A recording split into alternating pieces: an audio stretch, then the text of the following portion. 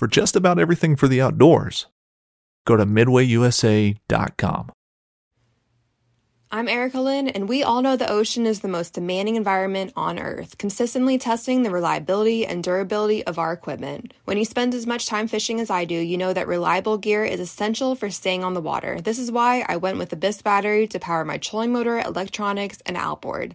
The guys at Abyss Battery are rattling the saltwater industry by manufacturing performance marine batteries specifically designed for sonar, outboards, trolling motors, and electronic fishing reels. They're also Bluetooth compatible, so I found checking battery statuses right on your phone while you're out on the water is a huge game changer.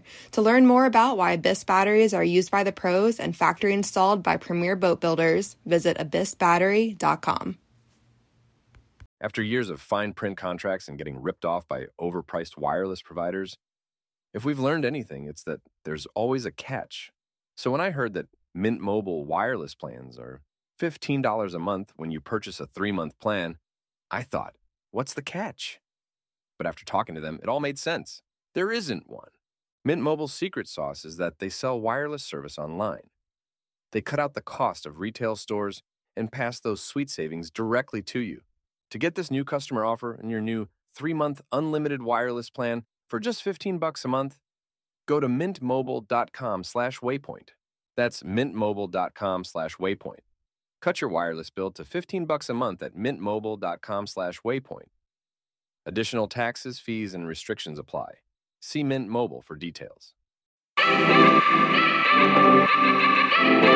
Happy Tuesday, everybody. Today is June 22nd, 2021, and I just want to take a quick second and tell all the dads out there listening, happy Father's Day, belated Father's Day. Go get yourself a beer, a whiskey, something. Get in a quiet space with no kids and just drink it and reflect for 15 minutes. So happy belated Father's Day to everybody out there. But today is going to be a good one. We're talking all things trail cams in the summer months. Is it worth it getting them out or isn't it worth it? So today's podcast is all about that.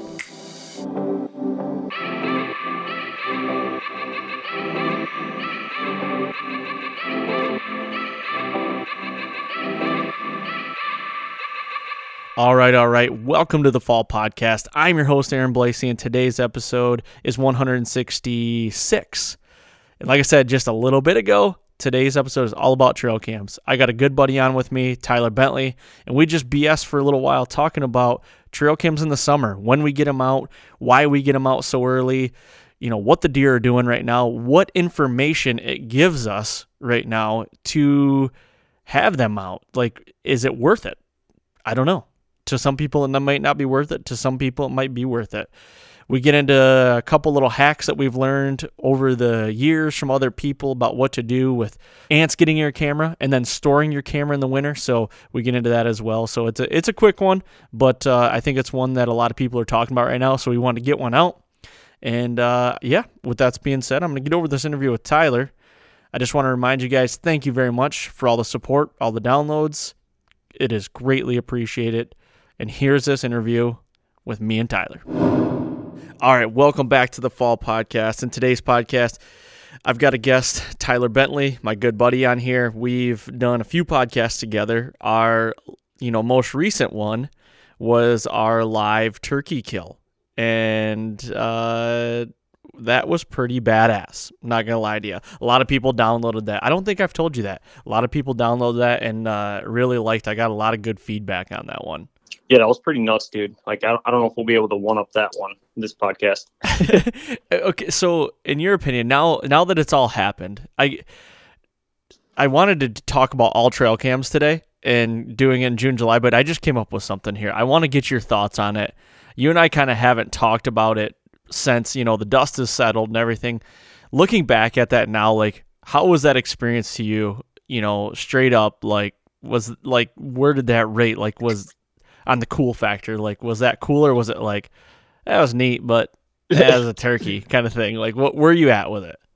Dude, it was sweet. It was like, if you just saw, anyone who watched the video, it was like we shot a 150-inch buck. Like, we were about to flip the blind over. We were so excited.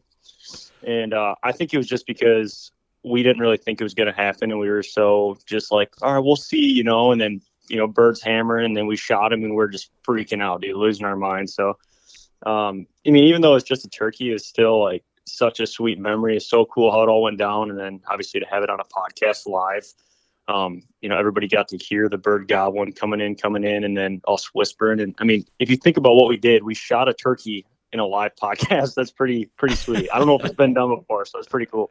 I don't know either. And I named the podcast the first ever turkey killed on a live podcast. I could be completely wrong, but I don't know, if to my knowledge, that's the first one and only one that's ever been done. So hopefully it might be a trend. Like, let's get other podcasters out there doing it. I think it's kind of neat. But dude, we might have raised the bar here if we can do that with some deer. I know if we can do it with a deer. Hey, I'm gonna try it this fall. I think I'm gonna try it, and if we can do that, that'd be pretty cool. But that's cool to hear you say that. And honestly, when we were walking back, to the back of the property, and we heard that bird gobble, I'm not going to lie to you. I was a little cocky. I felt to myself, I never told you, but I almost felt like I already had him killed, because for him just to strike up without any calling or anything, just like gobbling, to me, I felt like that bird is looking for a hen. Like he was by himself. Like that was my first initial thought. Like he's a loner. Like he's just looking for some love. Like he's going to come in. And what did it take? Like 37 minutes? Is that what it was for him to come in? Dude, it wasn't long. I mean, we weren't in the blind long. It felt quick. Yeah. I don't know. It was badass. I had a lot of fun doing it. We're going to have to do it again next year, I think, and keep it going. It's not going to go that easy next year, I don't think, or ever again. No, it will not. No. So I guess with that out of the way, I want to get into today's topic. And, I wanted to discuss with you. You run a lot of trail cams. We're in mid-June right now. This is going to drop here in a couple days. And, a lot of people are, the big topic right now with whitetails is trail cams. Trail cams. The velvet's going to start hunting here, or start growing. Actually, it is growing. The velvet rut, as I would like to call it, it's getting to be in full force. And it made me start thinking about this because the other day I was working on my house. We're building the house, and you've been to that property quite a bit, and I can see a lot of the ag around me and the deer. Well, I saw a buck come out in the beans one night when we were building, and he was already wider than his ears. So I'm like, well, shit. Like, oh yeah, they got some bone on their head right now. That's for sure. Yeah, and I don't have a trail cam out yet, so I don't know what you even call it, but the way I kind of go about trail cams is I usually don't get them out until right around the first week of July. And my whole reasoning is just because I just try to keep my pressure low, and, a lot of deer, you can kind of start to see what deer they are from year to year around that time. So I guess like today, what I want to talk about is, a lot of people think putting trail cams out in June, July could be a waste of time. A lot of people run trail cams all year round. I guess where's your head at on trail cams? Are you running them year round, or are you taking them down, kind of getting them out of the weather, trying to keep the longevity up? Like where's your head at? Like what's your process? So I'm kind of 50-50. I'm pretty similar to you when it comes to wanting to put them out, like first week of July, or sometimes even like after 4th of July is kind of like when I like to put them out, because at that point the deer have enough bone on their head that if you have last year's, photos or intel, you can be pretty sure if that is the deer from last year. But prior to, that first week of July, I mean, you're really guessing because they can change a lot. So typically I'm about the same as you. I like to put them out, like after 4th of July or that week of 4th of July, something like that. But, with the advances in modern science and my high level of income, cell cameras. That was a Ricky Bobby quote. That was horrible. No, I got it, dude. And okay, you didn't say no. That felt like an idiot. No. I knew where you were going. Okay, yeah, I kind of stuttered, but anyways, so cell camera advances in technology. I was out on my farm a few weeks ago, and I stuck some cell cameras out, and we don't put them out there too. Like you said, you don't want to pressure them, but at the same time, I'm already at the farm. I was replanting some corn at my farm, so had the cell cameras in the Ranger. I'm like, you know what, might as well just stick them out, which is pretty cool because I don't normally put them out this early. And I have all last year's bucks all printed on a board in my office here. So I know, I'm pretty sure which bucks made it through the year, and just looking at the cell camera and looking at the photos that are coming through, I'm pretty confident I know probably at least 50% of the deer that I'm already getting pictures of this early in the year, which is pretty unique. I normally don't even have cameras out yet. So, yeah, it's pretty cool to, like I said, the cell camera thing is super non-intrusive. If you have cell cameras sitting out there, and because normally 4th of July, I'm out, walking around my whole property, sticking cameras out, trying to get them. And then, granted, I don't check them until September, but the cell camera thing is huge. That's definitely changing the hunting game lately, it seems like. Yeah, no, I agree 100%. And I did a podcast a couple weeks ago with my buddy Mitch about, we touched on cell cams and everything. And honestly, a lot of people that have been loyal listeners and listened to every episode, they know me and kind of how I use cell cams and everything. And I'm pretty new to the cell cam world, but I've always been the guy beforehand that like, I wanted to check my cameras all the time. And when I got my first cell cam, it was like, it kept me out of the woods because I was almost getting that fixed to my phone. Like, even if it wasn't like bucks all the time, they were deer. Like I could, it was giving my fix. So it like helped me stay the heck out of the woods.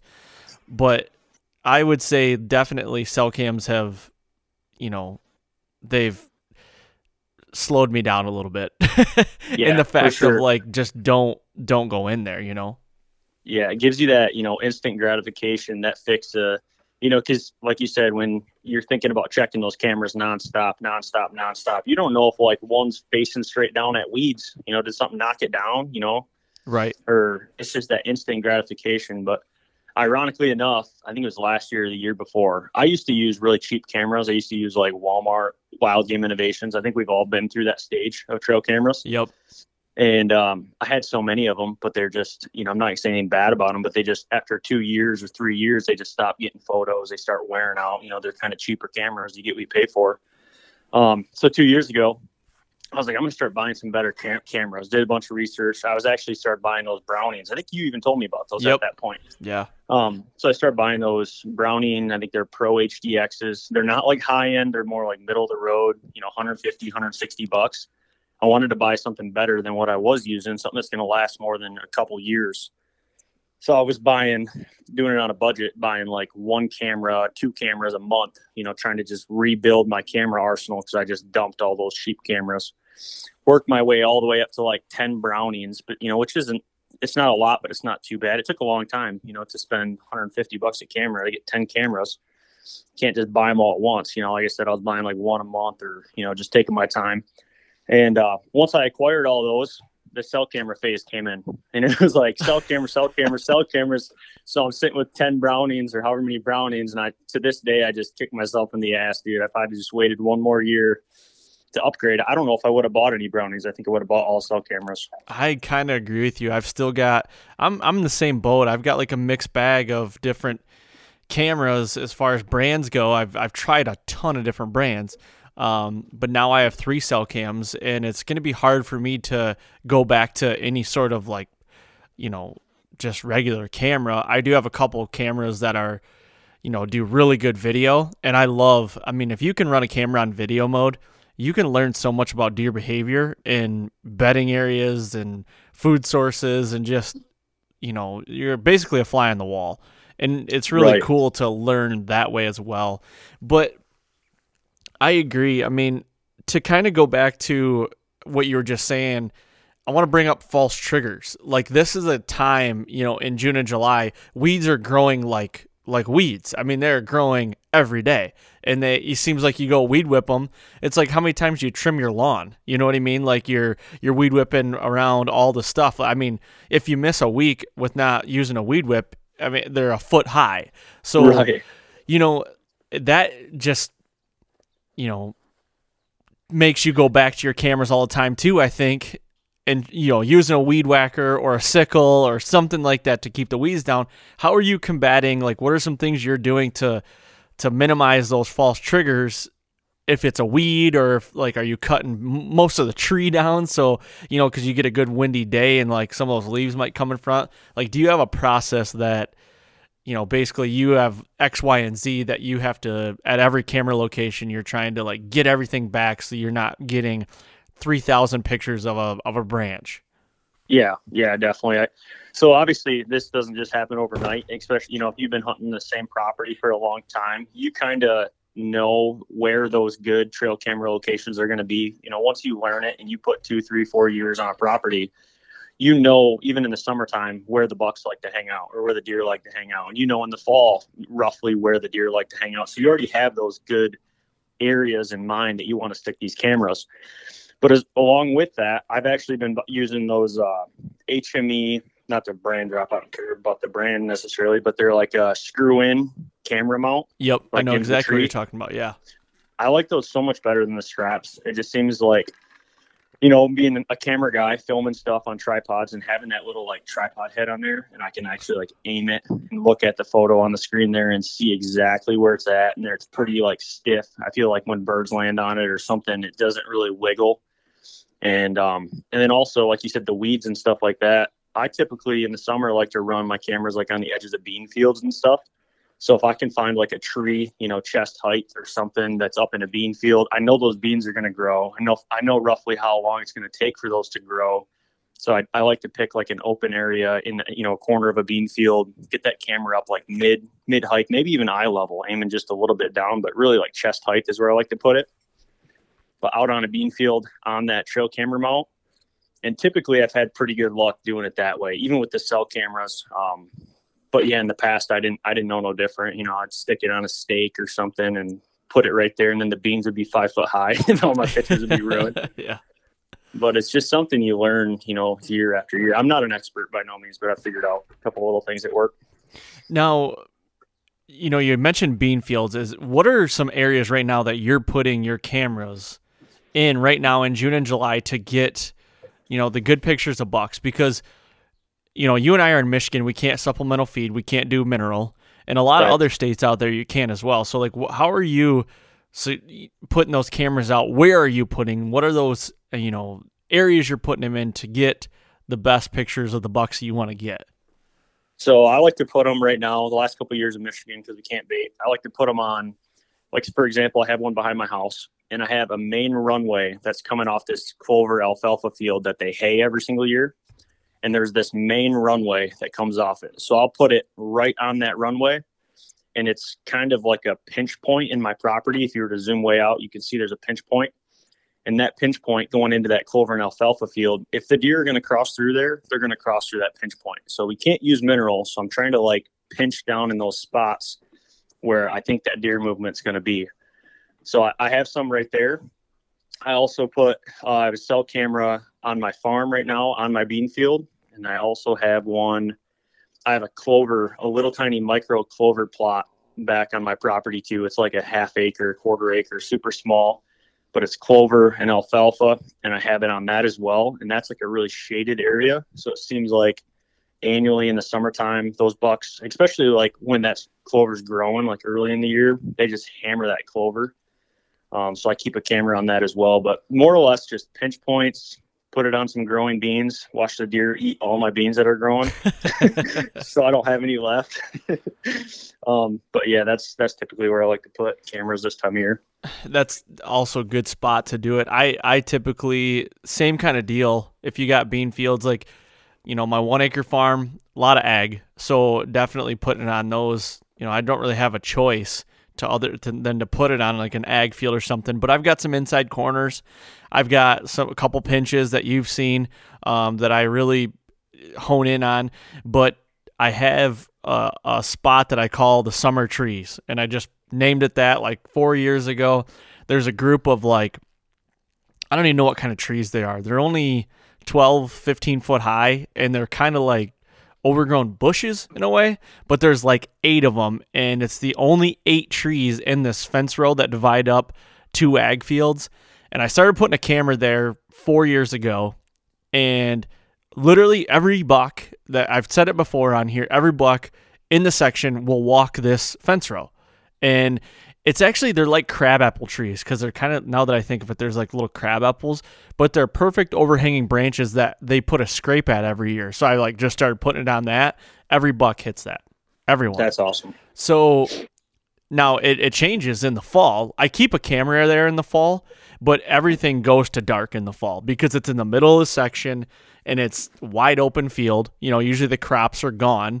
And I like to put a cell cam there, though, like in the fall. So, like, if I get a picture of a buck, and this has happened to me before, if I get a picture of a shooter and it's late at night, I can tell, I almost know where he's going and what he's doing. So, like, if he's going south, I know was just north where there's very good doe bedding, and he was just over there checking that. So he's in the south. So if I get that picture, it can kind of like dictate where I go in a way. Like if I'm going to go hunting the next morning, I know he's going to make his loop again, usually. I know it's not that cut and dry, but it's just a good spot. I might only get 100 pictures a week, maybe, on that spot, and that's even kind of a lot. So that is like my biggest spot, I would say, that I get every buck in. Big woods section or areas, up, where you and I killed that turkey, you've been to both my farms, so they're vastly different. That farm, typically, depending on the mass crop, if it's a lot of acorns coming in, there's a couple acorn or oak flats that we like to put stuff on, a couple pinches. We got some inside corners of our hay field. Other than that, like, we do like to try to find some scrapes, some community scrapes that are there year after year, and those have really paid off, honestly, even in the summer months up there. Just put it on the scrape, and a lot of those bucks will travel and hit those, even in the summer. They're not pawing the dirt up or anything like that, but they're checking things out. They know it's there. They've been there before. Yeah. So that's something I've never done. Me personally, I've never ran cameras on scrapes in the summertime. Okay. That's just me personally. I know a lot of guys do, like you said. But I like to transition those cameras like off of food sources or offer those pinch points like first week of September. Okay. First week of September, second week of September, when I know that they've hit them enough to maybe I can identify those areas now. And then also those weeds are more or less pretty much done growing. The grass is pretty close to done growing. So if I want to put one down on a scrape tree or aiming right at a scrape or something, I don't have to worry about, like you said earlier, weed whipping that down all summer, trying to keep that. Because typically if they're scraping, they're probably in a grassy area, most likely on the edge of a field or edge of a food plot, typically where there's gonna be a lot of weeds. But yeah, that's that switch I like to make, September, first week of September or something. Yeah. And I will say, I'll go back and say, I've done kind of experiments where I'll do like a mock scrape in the summer, and then I'll put one on a scrape that is established and it's a community scrape every year. Like you have those scrapes that there's just that are good every year. Yeah, that you're going to get bucks on every year. I will say I've had more success getting pictures on the ones that were community scrapes than the ones that I've made in the summer months. Okay. I have had a little more success doing that. And it could be just because my intrusion too, and just, I don't know. Or it could be the area that it was in, but I do get better results on scrapes that are already established that the deer made. So for sure. You can't use mineral here, so you got to use everything you can, whether it's a scrape or a pinch point or a field edge but it really comes down to like having that, annual knowledge. Like, last year, oh, I got pictures here, or, oh, they were using this corner more. Even if it's in the background, 100 yards off the field, they're like, why are they using that spot? I need to get a camera there. Yep. Sometimes it takes just those couple years to figure out why deer are moving, where they're moving, and then adjust your cameras accordingly. For sure. So right now it's June 17th. We're recording this. This is going to drop on June 22nd. So in a couple days. Where are your bucks at right now? Like, can you identify, like, how are you identifying bucks that you could see from year to year right now? How are they as far as like age? Is that what you're talking about? No, how distinct are their racks right now? Like, how can you tell that they are bucks that you've had in the past? So I have a couple bucks right now, in particular that I'm hunting. One was just a 2.5-year-old. He honestly could have been a 3.5-year-old 8-point, just a mainframe 8-point, just a total Michigan 8-point. You know exactly what I'm talking about. Yep. Probably 100 inches, maybe 80 to 100 inches. And he busted up all of his shit last year, broke off his 2s and 3s, and he was scary looking. But he just had that total picture perfect 8-point rack. And So I was kind of on the lookout for him this year. I want to see what he's going to turn into. If he does hit that 3 or 4 year old mark, I can't tell for sure how old he is, but he's going to probably get a little bit bigger this year. Okay. So I put the camera on that clover plot, which is where I also got him last year in velvet, in this clover plot, in this real dark spot. They like to eat that clover back there. Got pictures of him. I mean, within 3 days of putting that camera out, and that camera went out probably 15, 16 days ago. And I didn't know it was him, because it's super early. The velvet was probably just barely up to his ears. He was the width of his ears right there. But now he has, you can tell he's going to be a mainframe 8-point. He has nice big brows. Like they're a lot farther than I thought they would be along right now. They're growing pretty good. So that buck last year when he broke up, when was the last time you had any confirmation that he was around and, that you saw him and you're like, oh, well, he might make it through? Like, when was that? So that deer was the most regular deer I've had on my farm in a long time. I had pictures of him in velvet. I had pictures of him in October, had pictures of him in November, had him through gun season all the way into December. And then I thought I was going to be able to kill him in December because he started daylighting in December. And I hunted that deer really hard in December. And he would come in with like 8 does. He'd be like 8 does and him. And it was like, mid-December. And he would just, when I would hunt him, all the does would come out, and I'd be on pins and needles waiting for him to come out. He would never come out. And then having the cell camera, I'd get home an hour later, he'd be out and eating in the field that dark. Smart. So I knew that deer was going to live through the year, and I got pictures of him all the way into January and then into February. Let's see here. If I had the date on this picture, I could tell you. But this is like almost into spring when the snow is melting. He's still holding his headgear. But I got pictures. I knew 110% sure him and 2 other deer that I were hunting made it through the season. So he's a homebody. He lives right there. Lives right there, dude. And I get pictures of him right now. Like, it seems like every day. If not every day, it's every 2 days. And I think it's because my farm, it's only a 20-acre farm in Michigan here, but it's pretty diverse. It's broke up between bean fields that I've planted and I've cut out. It's got hardwoods. It's got oaks. It's got a big pond on it. It's probably got an acre pond. And in the summertime, everything greens up, gets super thick, and it's just like a summertime buck sanctuary. I see a lot of bucks in the summertime on my property. They say that's bad. But honestly, I get so many bucks in there. I think it's just because it's, like I said, there's food, water, cover, there's growing crops, there's everything they need right there. I don't think these bucks are moving but 20 yards to walk by my camera. That's crazy. So, yeah. I mean, if you had to call your shot, where are you going to kill him this year? Ooh, man. Oh, dude, he was hard to hunt last year, so that's what scares me about this year. Man, I don't know. I really don't know. I was hunting him last year. I really wasn't hunting him as much as I was hunting the other buck he was with. The other buck that he was with did get killed, like opening day of gun season. He was a 140-inch 9-point. Wow. Yeah, big, big mainframe 8, but with split brows. And I had, 2 years of pictures of him, and he got killed. So after that deer died, I just switched from hunting that deer to this deer. But typically he was running about the same stuff as that bigger one was. I'll have to go back and really dissect those photos now because I want to know what that deer is doing this year based off last year's trail cam data, which I have everything saved. Every good picture I have of them, I have them in a folder, and then the really good pictures and dates, I'm staring at it right now in my office. I have them actually printed off, wrote down with a Sharpie, 2-year-old, 8-point, 7-year-old, or 7.2-year-old, busted up 8. Like, I have them all super organized, which I seen something like you had something similar at your family farm there. Yep. Back when you were, aging your deer and stuff. It's super helpful. It's a pain in the butt, but at the same time, like right now, I'm so glad I did it. Watching those bucks grow in velvet, I can look back to last year and see. I know it. I like doing it just because I geek out on it, but I like trying to put an age to it. It's really hard to do it on the hoof and through a trail cam photo in Michigan. It is. But I like to try to do it, and we printed them off for a long time. I haven't done it in a few years, but I think it's because my life's been so chaotic, and I, selling a house, living in a temporary house, and once the house gets built and I got actually where I'm going to be forever, I can somewhere to hang the photos. Yeah.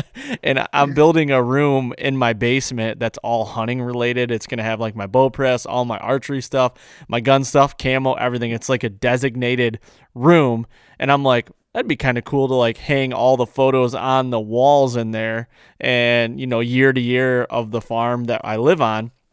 That'd be kind of neat to do. So maybe we'll do that. It is. It's very cool, man. It's I haven't did it as much as I wanted to. I did it like 5 years ago. I'm like, I'm gonna print all these pictures off, and then 4 years following, I just never got around to it. And then last year, I jumped back on the train. I'm like, all right, I know what deer lived, so I just want to go through and print them all off. Yep. And I'm glad that I did. Another buck that I know made it through the year. There was a 7-point that Nick Kohili went out when we doe hunted, and he passed his 7-point. I probably would have shot him. He's probably like a 95-inch, 100-inch 7-point. It looks like he's got a nice body, like probably good 2.5-year-old. Mm-hmm. And he lived through the year. Nick could have shot him, and then I saw him once right after dark. And I'm pretty sure I got a picture of him this year too, because his right side has a split brow now on that side. Nice. So I'm thinking that's him, because if he only had that one brow tine, and now this year it's the same situation, but it's like bigger and split. I'm gonna guess that was probably him. Good deal. Yeah, you're gonna kill something on that farm this year, I think. I hope so. You put too much time and money and sweat equity into that farm to not kill something. Dude, I know. With that being said, it took me 11 years to kill a buck off of that farm in Michigan. No kidding. Yep, 11 years. I hunted that farm for a very long time, but early on in my, I would say, hunting career, it's not a career, but you know what I'm trying to say. Yep. I was just stuck in that big buck craze, kind of like you were a little bit. It's like, oh, if he's not 130, I'm not shooting him. So I didn't shoot nothing for 8 years or something. Now in retrospect, I'd go back and shoot a lot differently. Yep. Yeah, it's all right. It's all about what you want to do and what you want to accomplish, and anything that makes yourself happy, indulge, man. Do it up. You know where I come from on that. We've talked about that a lot. So. Oh yeah, that's for sure. Hey, how many cameras do you have out right now? I have 1, 2, 3 at my farm, and I think one at my house right now. So I have 4 cameras running right now that are all cell cameras. Do you want more out right now? Or are you trying to are you trying to go like full regalia right now, or like you just kind of ease into it? So my thought process now is the cameras that are out now are just because I was going to drive the Ranger past those locations. Okay. And then when I add more cameras will be when I go in to spray my beans. I want to spray the beans at my farm and behind my house here in the next probably few weeks. When I spray those, I'm going to take some more of those Brownings out and stick those cameras out. It's one of those things a lot like deer hunting. If you're going to walk by a spot, then check your trail camera. Yeah. Don't go out of your way to check it, if that makes sense. Yep.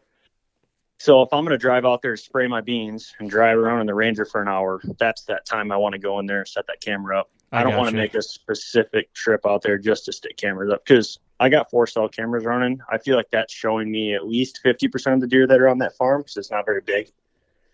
And behind my house, I feel like I have a pretty good idea. But when it comes to spraying the beans, I'm going to be out there. I'm definitely going to be adding a lot more cameras that like I said, I probably won't check until maybe September or something. Right.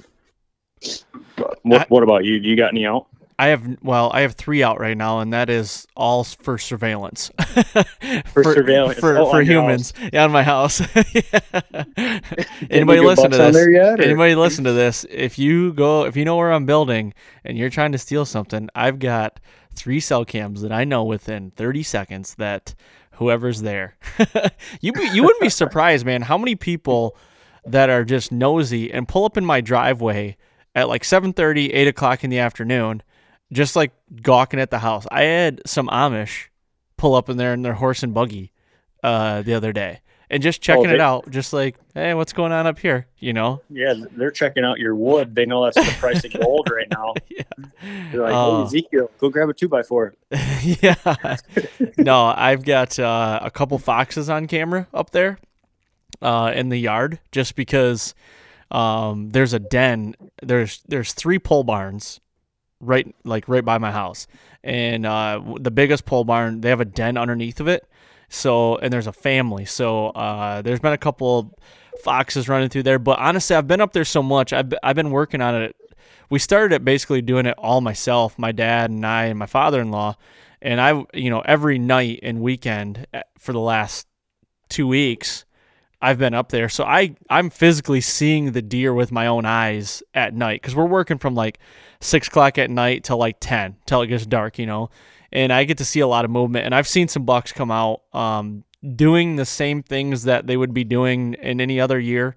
But no, I haven't had any cameras out. Honestly, I feel terrible saying it. Haven't really even thought about it, to be honest with you, until the other day when I saw that buck and he was as wide as his ears, and he hadn't started like turning in yet. So I'm like, okay, I probably need to get a camera out here and about that time. Need to start seeing that. I've been so hyper focused on work and then my house, nothing else other than that, and family, but like nothing other than that.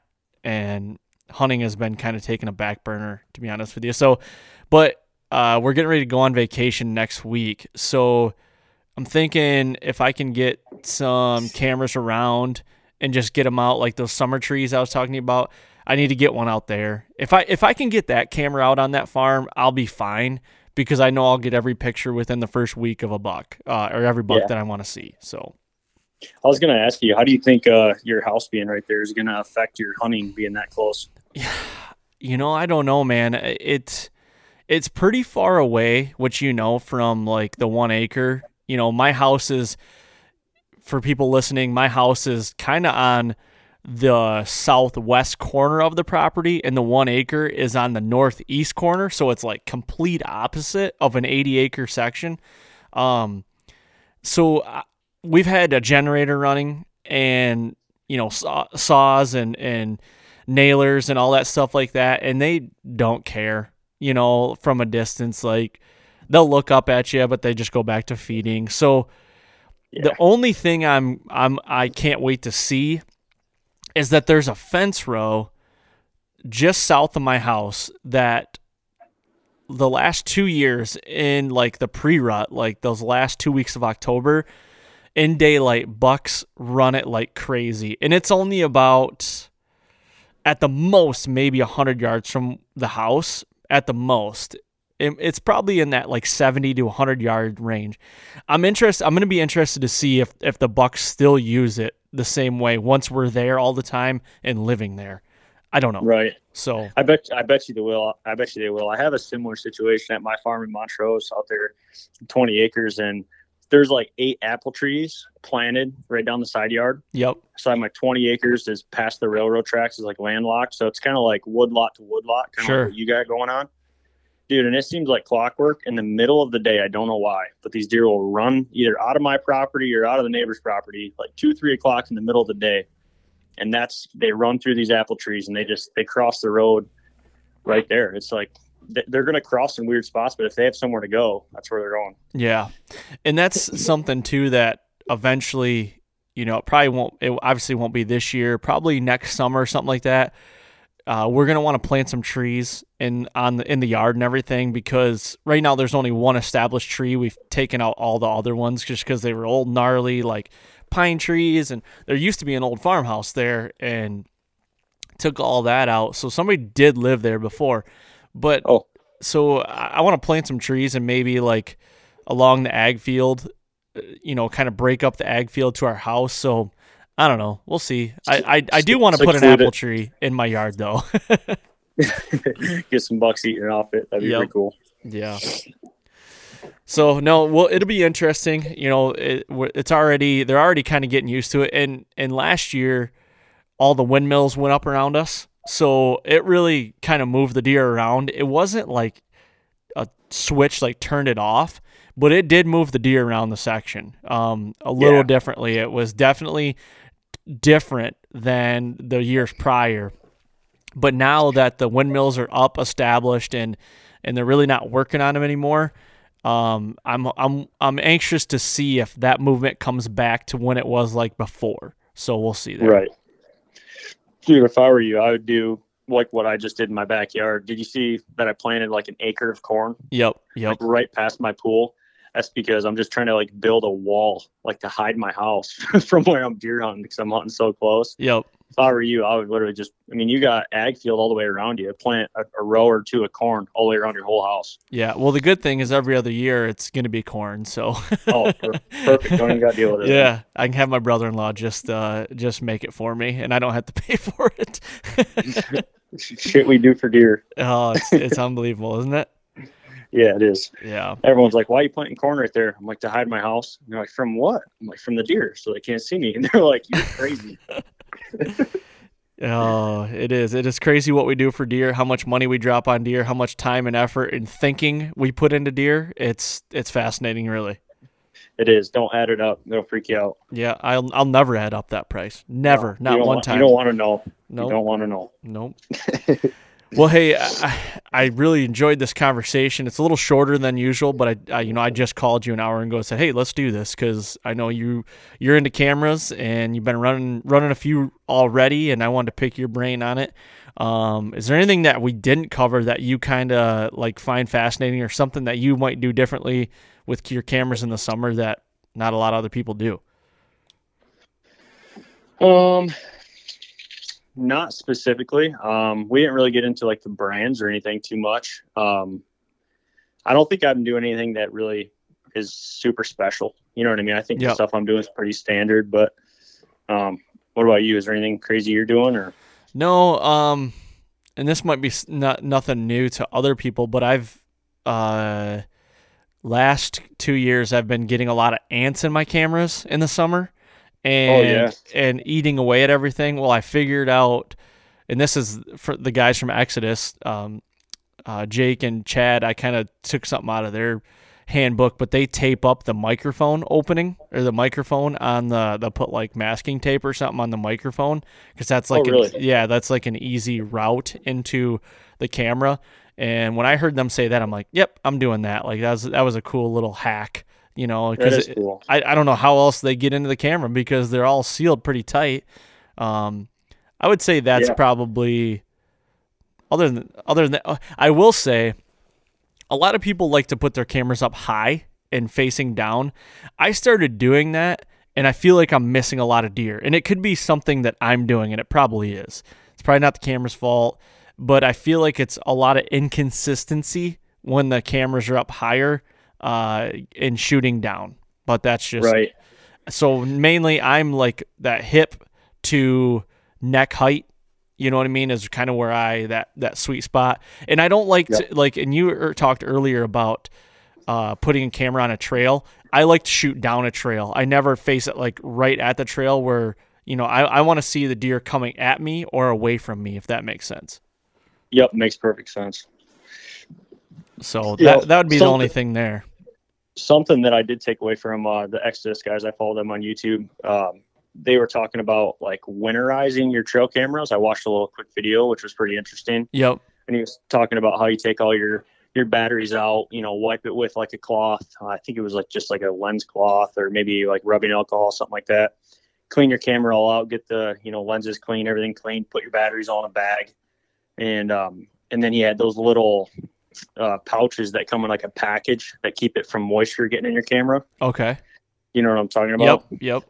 And he'd put one of those in there and he'd put his cameras away for the winter. And I watched that and I was like, holy crap, I'm so doing that because how many cameras have went to junk because they got moisture in them or a battery exploded or something like that. So I've gotten the habit just because watching that video, pull all my batteries out, put them all in a bag, wipe the cameras down and put them away for the winter. Because after shed season, like that's like typically when I pull my cameras down, you know, I want to see when the bucks drop their antlers. After that, I don't really care until this time of year. Yeah, so for sure. So there's a long period I'm not really having cameras out. So I want those cameras to last as long as I can. So taking the batteries out, and if you're running the lithiums, they're over $1 a battery. But dude, I mean, you can get almost 2 years out of a set of lithiums if you take them out of your camera and store them properly and then put them back in this year. Yeah, no, I agree. And that's something I've had happen to me in the past is leaving the batteries in the camera all year, even if they're stored, you know, at home. I've had a battery explode on me and didn't know it. And it corroded like all the connections in the camera and the camera was junk. Yeah, from what it sounds like, that's how they go bad. Leaving batteries in them, leaving moisture in them, not cleaning them. I mean, you pull them out of the environment that's been sitting for 6-8 months. It's been rained on, snowed on, frozen, and you throw it in a 5-gallon bucket and you take it out next year and expect it to work. Like, why would it work? Exactly. Yeah. So I never even had that, registration in my mind to do that until I watched that video they posted. So that was super cool. Yeah, those guys are doing awesome things. Like, I love the content they're putting out. The Exodus guys, they do a lot of stuff on YouTube, and they know their shit about cameras, man. It's just like that little stuff right there, taking a little step further to really maximize your investment and keep the longevity of those cameras up, just taking care of them. Right. Yeah, exactly. It's super cool. Good info. Yeah, definitely. Well, cool, man. I'm going to cut it off right there, and I'm going to remind everybody. Well, first of all, I'm going to say thank you for coming on and doing this and short notice. You're welcome. But I want to tell everybody thank you for all the downloads and support. And if you guys could go to iTunes, leave a 5-star rating, and leave a written review, that'd be greatly appreciated. So, Tyler, thank you very much again, man. And I know we're going to do this eventually again because, I just like bullshitting with you. You're welcome, man. I had fun. Thanks for having me on. I appreciate it. No problem. Thank you guys, everybody, again. And don't forget, we'll be right here next week on the Fall Podcast.